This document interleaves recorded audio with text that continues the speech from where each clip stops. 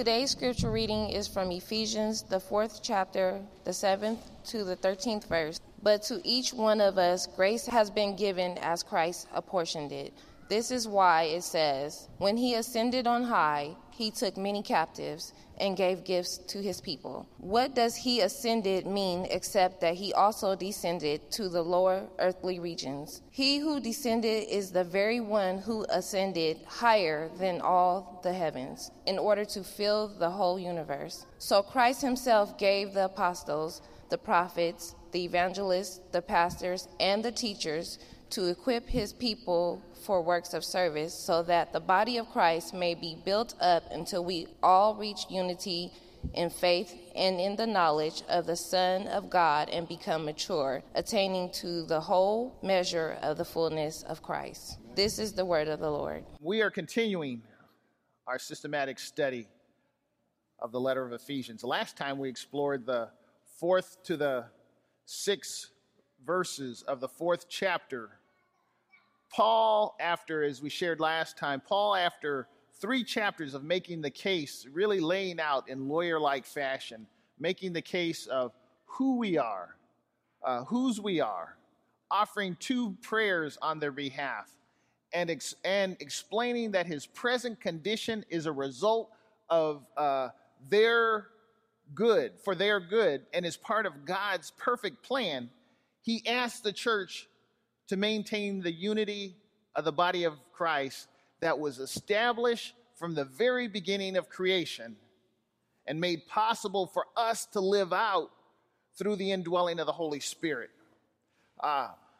After Jesus came to earth, he lived, he died, and he rose again.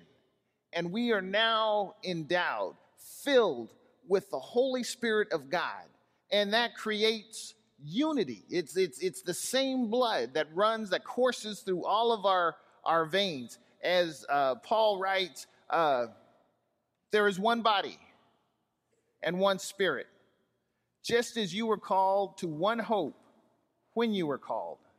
Body, physical, spirit, pneuma, called. As we shared last time, not a general call, but a specific invitation. I'm inviting you. I am calling you. I am summoning you. As we shared last time, it's not a hope when he says one body, one spirit. You were called to one hope, not a hope that is, we like to hope if you buy a lottery ticket. I'm not suggesting it, but when you do, that you hope you win. Chances are you're not going to win. I know somebody's got to win. It won't be you. Trust me. It's not going to be you. It'll be someone at some liquor store in Temecula, and they're going to win it, and you won't. But it's not that kind of hope.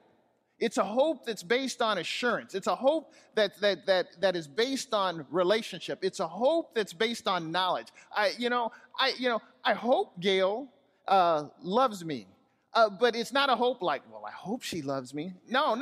I hope she loves me. But why wouldn't you just express it as a matter of fact? Because she's a grown woman. She can choose or not choose, but the chances are she will love me and act in a loving way. Why? Because I have a relationship with her and I know how she behaves. And that cuts both ways. Yeah, just saying. But it's an expectation with foundation. So Paul reinforces his appeal for unity by stating, just as Jesus said, I and my Father are one, and we are made one through and by the indwelling of the Holy Spirit.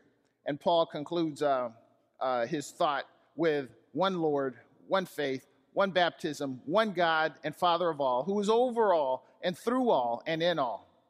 So what's the takeaway? The takeaway is there's no aspect of our life that is out of bounds for Christ. There is no part of our life that's out of bounds for Christ. No part. Well, this is how I behave on the job. And, you got to have your game face on your job, particularly those who are in law enforcement. I mean, we like to hide behind that. And it's just like, you can't. I mean, ultimately, who you are is who you are. I so appreciate my son, and he's a police officer. And he says, it seems like a lot of times he observes other officers behaving who they are, using the badge as an opportunity to inflict drama or pain on someone else. It's like, but if you are who you are, it's like, I don't need either the shield or a gun or anything else to project who I am. Who I am is going to come forth. Well, if I just get the opportunity, if God just blesses me with a few bucks, well, if God blesses me with a right relationship, if God just blesses, no. Who you are is who you are today. Don't look for, well, if this happens, then I can do that. No. There is no aspect that's out of bounds with our lives. And as God indwells and has full reign in our lives, then we are able to reflect that perfect light. Then we don't have, well, again, I hope I behaved well at my job because, I've invited people to come worship with me. And if they see a different person on my job than they do here, then it's like I'm going to have a tough time reconciling that. See, and that's, I firmly believe that's a lot of times why we don't extend invitations to others. You're a Christian? I never would have guessed. Boy, that's a surprise. Well, anyway, that's another sermon, another day. What's in us, or rather who is in us, will ultimately be revealed sooner rather than later. But we are one in him. So today we want to begin our study at verse 7. All of that was just a recap. Verse 7 of Ephesians chapter 4 reads, "But to each one of us grace has been given as Christ apportioned it." But to each one of us, grace has been given as Christ apportioned it. So, again, but that conjunctive thing, it's like after all of that plea for unity, but we're all one, we're all one big happy family, but to each one of us, grace has been given as Christ apportioned it. He doesn't start with an and, but with a but. What I said stands and it's true. Unity, one in Christ, one in him. But just like God has numbered the number of hairs on our head, he knows you through and through. He knows you very, very intimately and very well. There is no aspect of our life that's out of bounds or not known by God. So it would only reason that if he knows me, if I know Gail, if I know her, why would I prepare an 8-ounce steak and give it to her when she doesn't like steaks? If you know someone, you cater to that person in a way that reflects the knowledge of that person. God knows you. So he's going to extend to you grace that's for you, and only you. See, what we like to do, too often what we like to do is, I kind of like what that grace is rolling over there. I want some of that. Throw some of that grace on me. It's like, no. See, God has apportioned the right amount of grace to you to do something with. We'll get to that in a minute. How is this possible? He goes on to explain how is this possible. Grace is specific. It's given, it's not earned. And grace is given for application, not consumption. So he continues on in verse 8. He says, this is why it says, when he ascended on high, he took many captives and gave gifts to his people. Paul is borrowing, for you Bible scholars, Paul is borrowing from Psalm 68:18, but with a twist. He's taking Psalm 68, verse 18, and twisting it to make a point, not messing with it in a negative way. But what that psalm is, it's a psalm of victory. If you read, and I encourage you to read Psalm 68, it's a psalm of victory. It's a psalm of praise. It's a psalm of the psalmist praising God for being the biggest, the baddest, the most wonderful. You're all that in a bag of chips. You're it. You're the conqueror. You deal with the enemies. You help the weak. You do what needs to be done. Don't we all want justice? Don't we all want, you want a square deal. You always want, you want wrong to be dealt with. You want right to be elevated. You want all of that. And so that's what this psalm is saying. But we're in the 18th verse of the psalm. The writer writes that God received gifts from the people like a victor. He writes here that the conqueror gives gifts to the people. Still the conqueror, but instead of the psalmist saying, God, you've defeated all the foes, and like you do in war, you collect all the spoils of war, you get a little gold here, get a little chariot there, you get this, that, and that. And now Paul has turned it on its head, and it's like, you're still the conqueror. But this grace thing, you've gotten all of these gifts. You're the conqueror, and now you're distributing it to everybody. And he explains what he means in the subsequent verse. What does he ascended mean except that he also descended to the lower earthly regions? He who descended is the very one who ascended higher than all heavens in order to fill the whole universe. God, in the person of Jesus Christ, left heaven, lowered himself beneath the state of angels, lived, died, rose again. And when he rose again, he said, I've got all power. I've got all power. I've conquered death. I've conquered sin. I've got all power. He didn't do it because he didn't have anything else to do. Remember what he said? We studied earlier in the second chapter of Ephesians, verse 7. He did it to fill the whole universe with the knowledge of who he is. The reason why all of this, all of what? All of this, all of what? All of life, all of death, all of happy, all of sad, all of creation, all of this. All of this is so ultimately we will have a knowledge of how wonderful God is. Why am I going through this? Ultimately for God's praise. That is, all of this, now let me put a caveat on, this is provided you're in him. See, if you're in him, all things work together for our good. Ultimately, everything will work out in such a way that God will be glorified. And we don't like to say it, but even in our physical destruction, he will be glorified. Even in our poverty, he will be glorified. Oh, God don't like Poe. It's like, well, explain that to the first century Christians, the ones right out of the box. I know, but here in the United States, we have a tough time reconciling that. We equate relationship with God with physical well-being. We relate a good relationship with God with wealth, with no bills. We relate a good relationship with God with the kids obey me. There's no drama at home. The kids aren't off doing things they shouldn't be doing, and nothing. And then when you don't experience that firsthand, then you wonder, and it's like, I must be doing something wrong. Because everything I read, everything I see said, okay, you should be behaving these things should be falling your way. You shouldn't have any bills. You should have cars that work. You should have cars. You should have a house. Not an apartment, a house. You should have a vacation home. You should have all of these things. And when you don't have it, I must be doing something wrong. I guess I need to pray harder. Believe a little more. Or send off some offering to somebody to receive some blessed something or other back at me. So it'll be a sign or a token.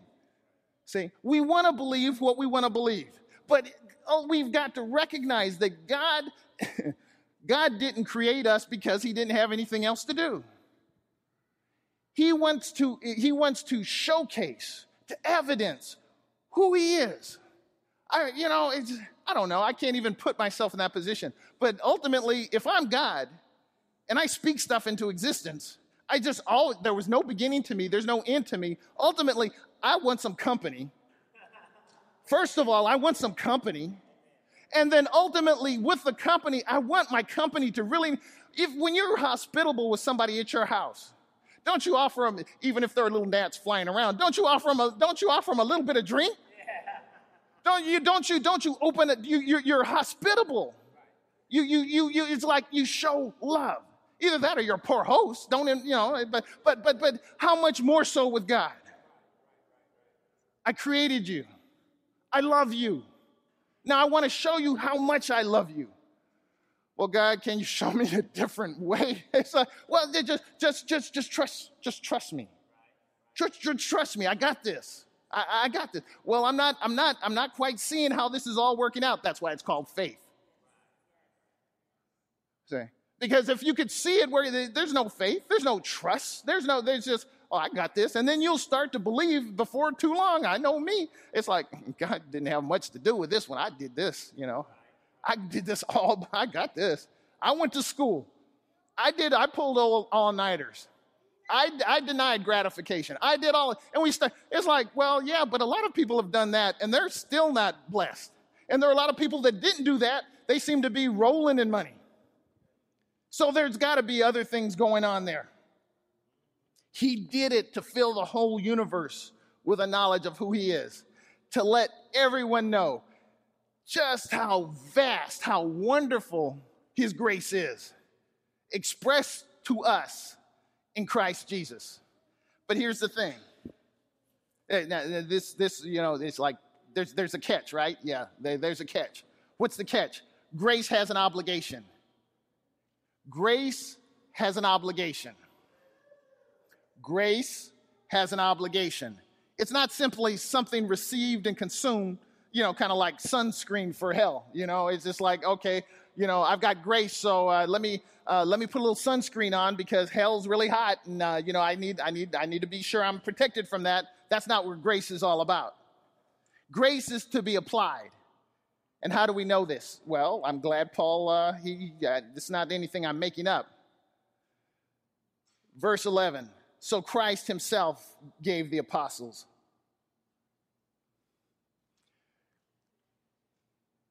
God has given us grace in direct proportion to who you are.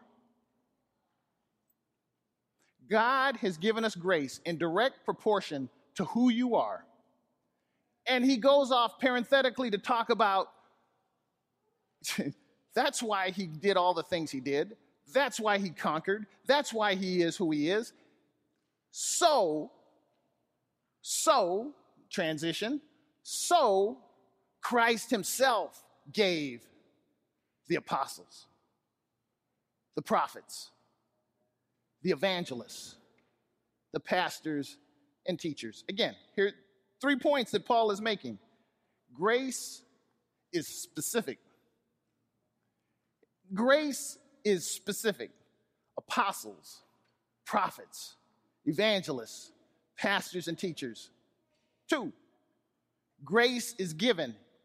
It's not earned. You don't earn grace. Grace is given. Whatever you've heard, whatever you've learned, unlearn that. If you think that somehow along the line, I've earned God's favor. He owes me. No. Grace is given. And third, grace has been given for a purpose. It's been given to be used and not to be warehoused, to be tucked away someplace, hidden under a bushel. What's it to be used for? To equip his people for works of service. I know. You were just things like, boy, I thought, wait a minute. I thought this Christian thing was kind of like Christmas Day. Your Christmas Day, you just get stuff. And you're ripping off the packages and you're just, okay, I got this. Oh, that's wonderful. Let me rip this one off and I get this. And it's just like, no. I've given you a gift. And it's tantamount to saying, boy, this is a wonderful gift. Boy, this is pretty. I really appreciate this. You can have it. That's what grace is. See, I've been given something so I can give it to someone else, to do it for something else. See, the purpose of grace is to prepare Christ's followers, to build up, to construct, to edify what? The body of Christ. To what end? So that they will in turn build up other Christ followers. what in the world are you talking about, Pastor Meeks? So I've been given grace that's specific to me. I know it's from Christ. He's bad and all of that. I get that. He's given certain tasks. It's just, apostles, evangelists, pastors, teachers, pianists, singers, teachers, pastors, whatever. I've been given all of these things. And you're saying that I've been given these things, this grace, to give to someone else. Yeah, that's exactly what I'm saying. That we are, so what's the point? We're not just saved, but we're saved to serve. The point is not just salvation. As I continue to suggest to you all, if salvation were the only objective that God had in mind, surely you would agree that there's a much more efficient means to that end. Oh, well, I just want to save the world. So you're born, Christ died, you confess, okay, jet you up to heaven. Next, and there's just a constant stream. No. God has put us on this earth. It's giving you grace, giving you opportunity, giving you, as we were sharing earlier, that nexus, that convergence of grace with need, grace with opportunity. That's why the writer says, how indeed does the love of God dwell in you when you see your brother in need, you see your sister in need, and the best you can do is, I'll be praying for you, be warm and filled. How dwells the love of God in you? Well, I don't want to create unreasonable expectations and this and that. That's not your job. See, your job is to respond to the unction of the Holy Spirit as opportunity comes across your path. Does that mean you respond to everything? Absolutely not. But that means in every opportunity that comes up, as the one gentleman said to me, I have to be able to answer. If it's not my day today, when is my day? You say it's not today. Then when is the day? You tell me. I don't know. See, the world is asking, when is the day? When is the day? When do we respond in a way that's not consumptive, but it is a reflective? God, you've blessed me with this. That's why I love Gail so much. Yeah, she coined this phrase, at least the first time I had heard it, being a reservoir or a stream. See, as God has blessed us, you can either behave in a way that's reservoir-like, where they have a little dam and the stuff accumulates and you build bigger barns and all that. Or you can have a lifestyle that's more like a stream. Something comes in, something goes out. Something comes in, something goes out. Boy, oh boy, your bank account looks pretty slim. I don't know, but my bills keep getting paid and I'm able to bless other people. I don't know how it works, but it works. But I think you should tuck away a little bit more, Maybe you should. I choose not to. I trust him. I trust him. I haven't missed a meal. Don't say anything. Don't even go there. We're not only saved, but we're saved to serve. That's the bottom line. We are saved to serve. Yes, you are your sister and brother's keeper. And God uses us, flawed yet saved, built up followers to communicate a perfect gospel message to other flawed people. Boy, oh boy. How long are we supposed to do this? Well, until we all reach unity in the faith and in the knowledge of the Son of God and become mature, attaining to the whole measure of the fullness of Christ. That's going to be a very long time. Until we all reach unity in the faith and in the knowledge of the Son of God and become mature. Wow. Notice the linkage between unity in our faith with knowing God. The link between the unity of our faith with knowing God. But not simply a superficial assent. Yeah, I know God, but no, I know him. I know Gail. You guys know Gail, but I know Gail. I know her. I know the things that really bother her, whereas she may pretend or not let on. But no, I know her. So that's what he's talking. That until we reach unity in the faith and in the knowledge, that deep knowledge that leads to understanding. See, so working backward, a lack of maturity is rooted in not having complete knowledge of who he is, which means that unity, oneness, is not just hard, but it's impossible. If we don't know who he is, if we are immature, we'll never aspire to know who he is.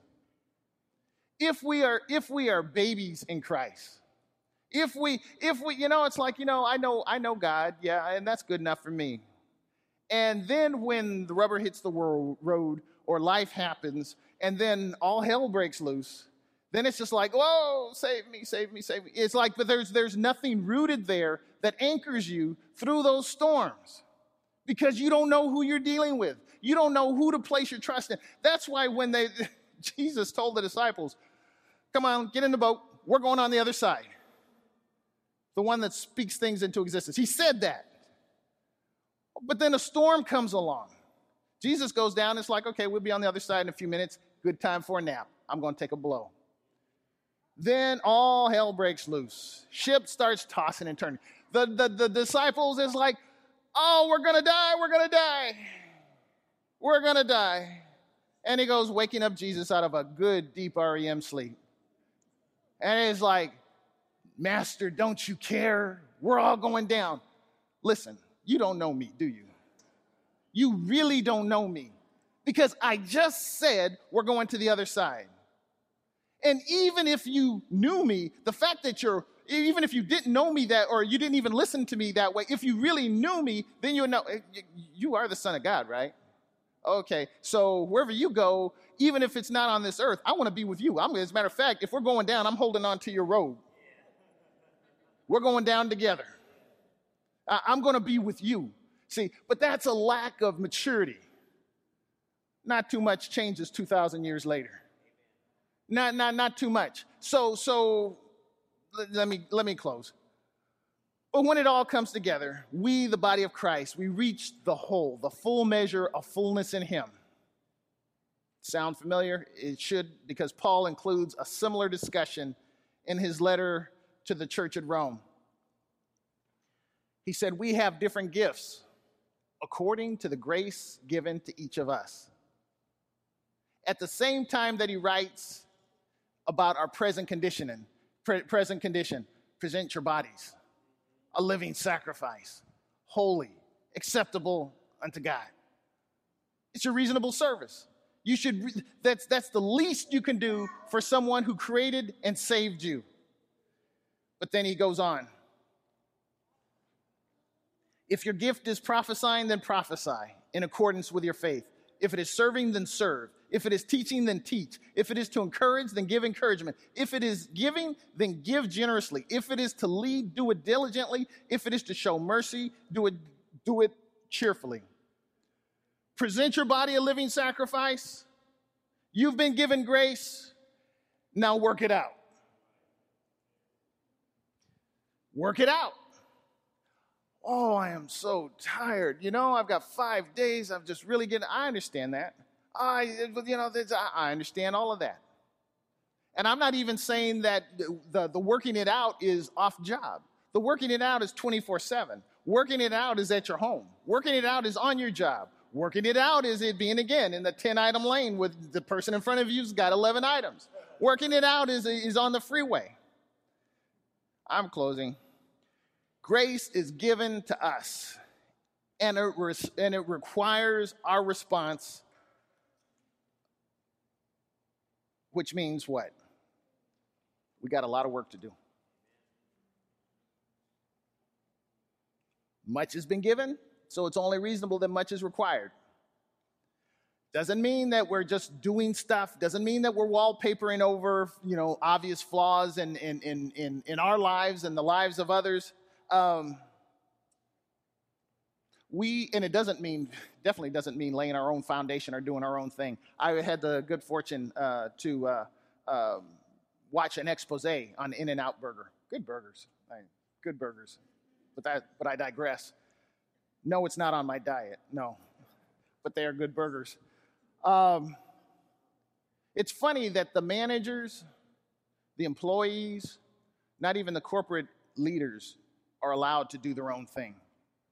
The report showed that the couple that started what became a franchise, not a franchise, but a series of operations, they still have the little brown book. It's like the Bible to them. And you don't deviate from that. It's the same thing that worked in the 40s that they serve now in 2014. This is how you prepare a burger. This is how you greet a customer. This is what you don't deviate from that. It's a funny thing. It's been really successful franchise. It works for them. It really works for them. How much more so with Scripture, with the indwelling of the Holy Spirit? Look, I've explained it to you. This is how life is to be lived. Not should be lived. This is how it is to be lived. You've been given grace. You haven't just been given, you didn't just earn stuff. You didn't just go to school on your own. None of this happened. You've been given grace, and you now have the obligation and the responsibility to apply it in ways that we don't even know how it's going to be applied and used. But where the opportunity presents itself, that's just the door to step through. Okay, I don't know where this is leading, but I think this is where I need to step through. I don't want to draw too much of a conclusion, but for those of us that have been given bad health, instead of running from that, I'm not even suggesting, oh, well, Lord, give me bad health. I'm not for a minute suggesting that. But where grace to deal with the bad health has been given you, and then the opportunity comes along when others that experience equally bad health come, it's like, now I understand why I had to experience what I experienced.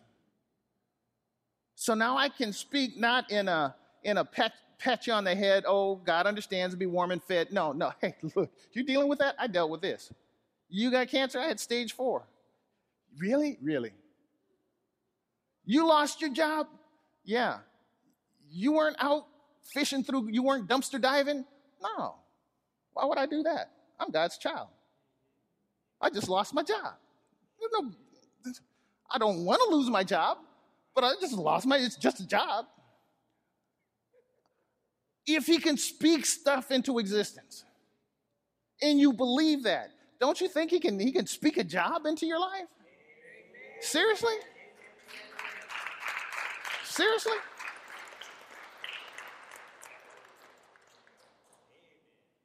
So you fill in the blank. I don't know. I got so many blanks. It's just ridiculous. I just like, God, here's the situation here. I trust you. And the reasons for trust, at least for Mark David Meeks, it's so beyond my control to fix it. It's just like, I got nothing else to do but trust. It's way beyond my pay grade, my zip code. I can't fix this. It's beyond me. So what do? I don't know. God, I trust you. I trust you. I trust you. Do you worry? Yeah, I worry because that's a sin in me that the worry creeps up every now and then. But the trajectory over the long haul is like, I trust you. I so love and I'm done. I promise I'm done. I so love the men, the Shadrach, Meshach, and Abednego. I keep calling them Hebrew boys. They weren't boys. They were men. But they didn't just blindly do what they did. You read the scripture. They said, we recognize who you are. We recognize the authority and the ability you have. And kind of implied but not said is, it doesn't look good for us right now. It looks like we're gonna be roasting marshmallows in like about 5 seconds. We recognize, but God is able.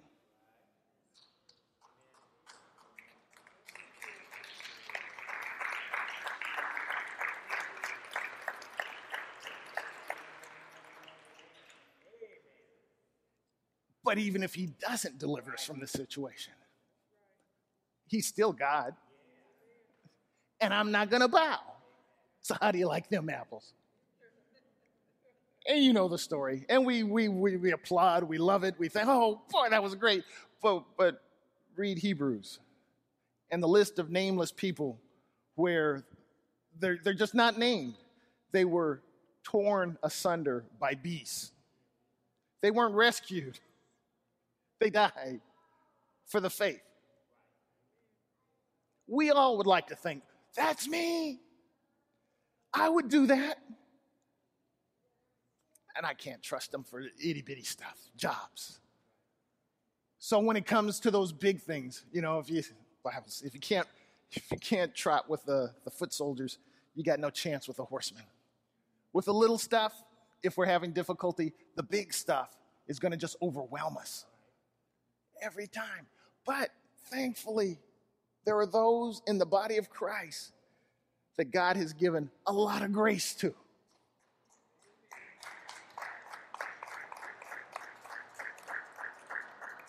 A lot of grace. And I get to swim in their wake. It's like, boy, she's got a lot of grace. Let me stay close. You've got a lot of grace. Let me stay close. And maybe some of that grace will just wash off you, and I can scoop some up. It's not the way it works. But you understand that we are all made better in this unity, that the individuality of the grace that's been given and the diversity of the gifts, it goes full circle and it creates and cements the unity that is the body of Christ. Let's pray.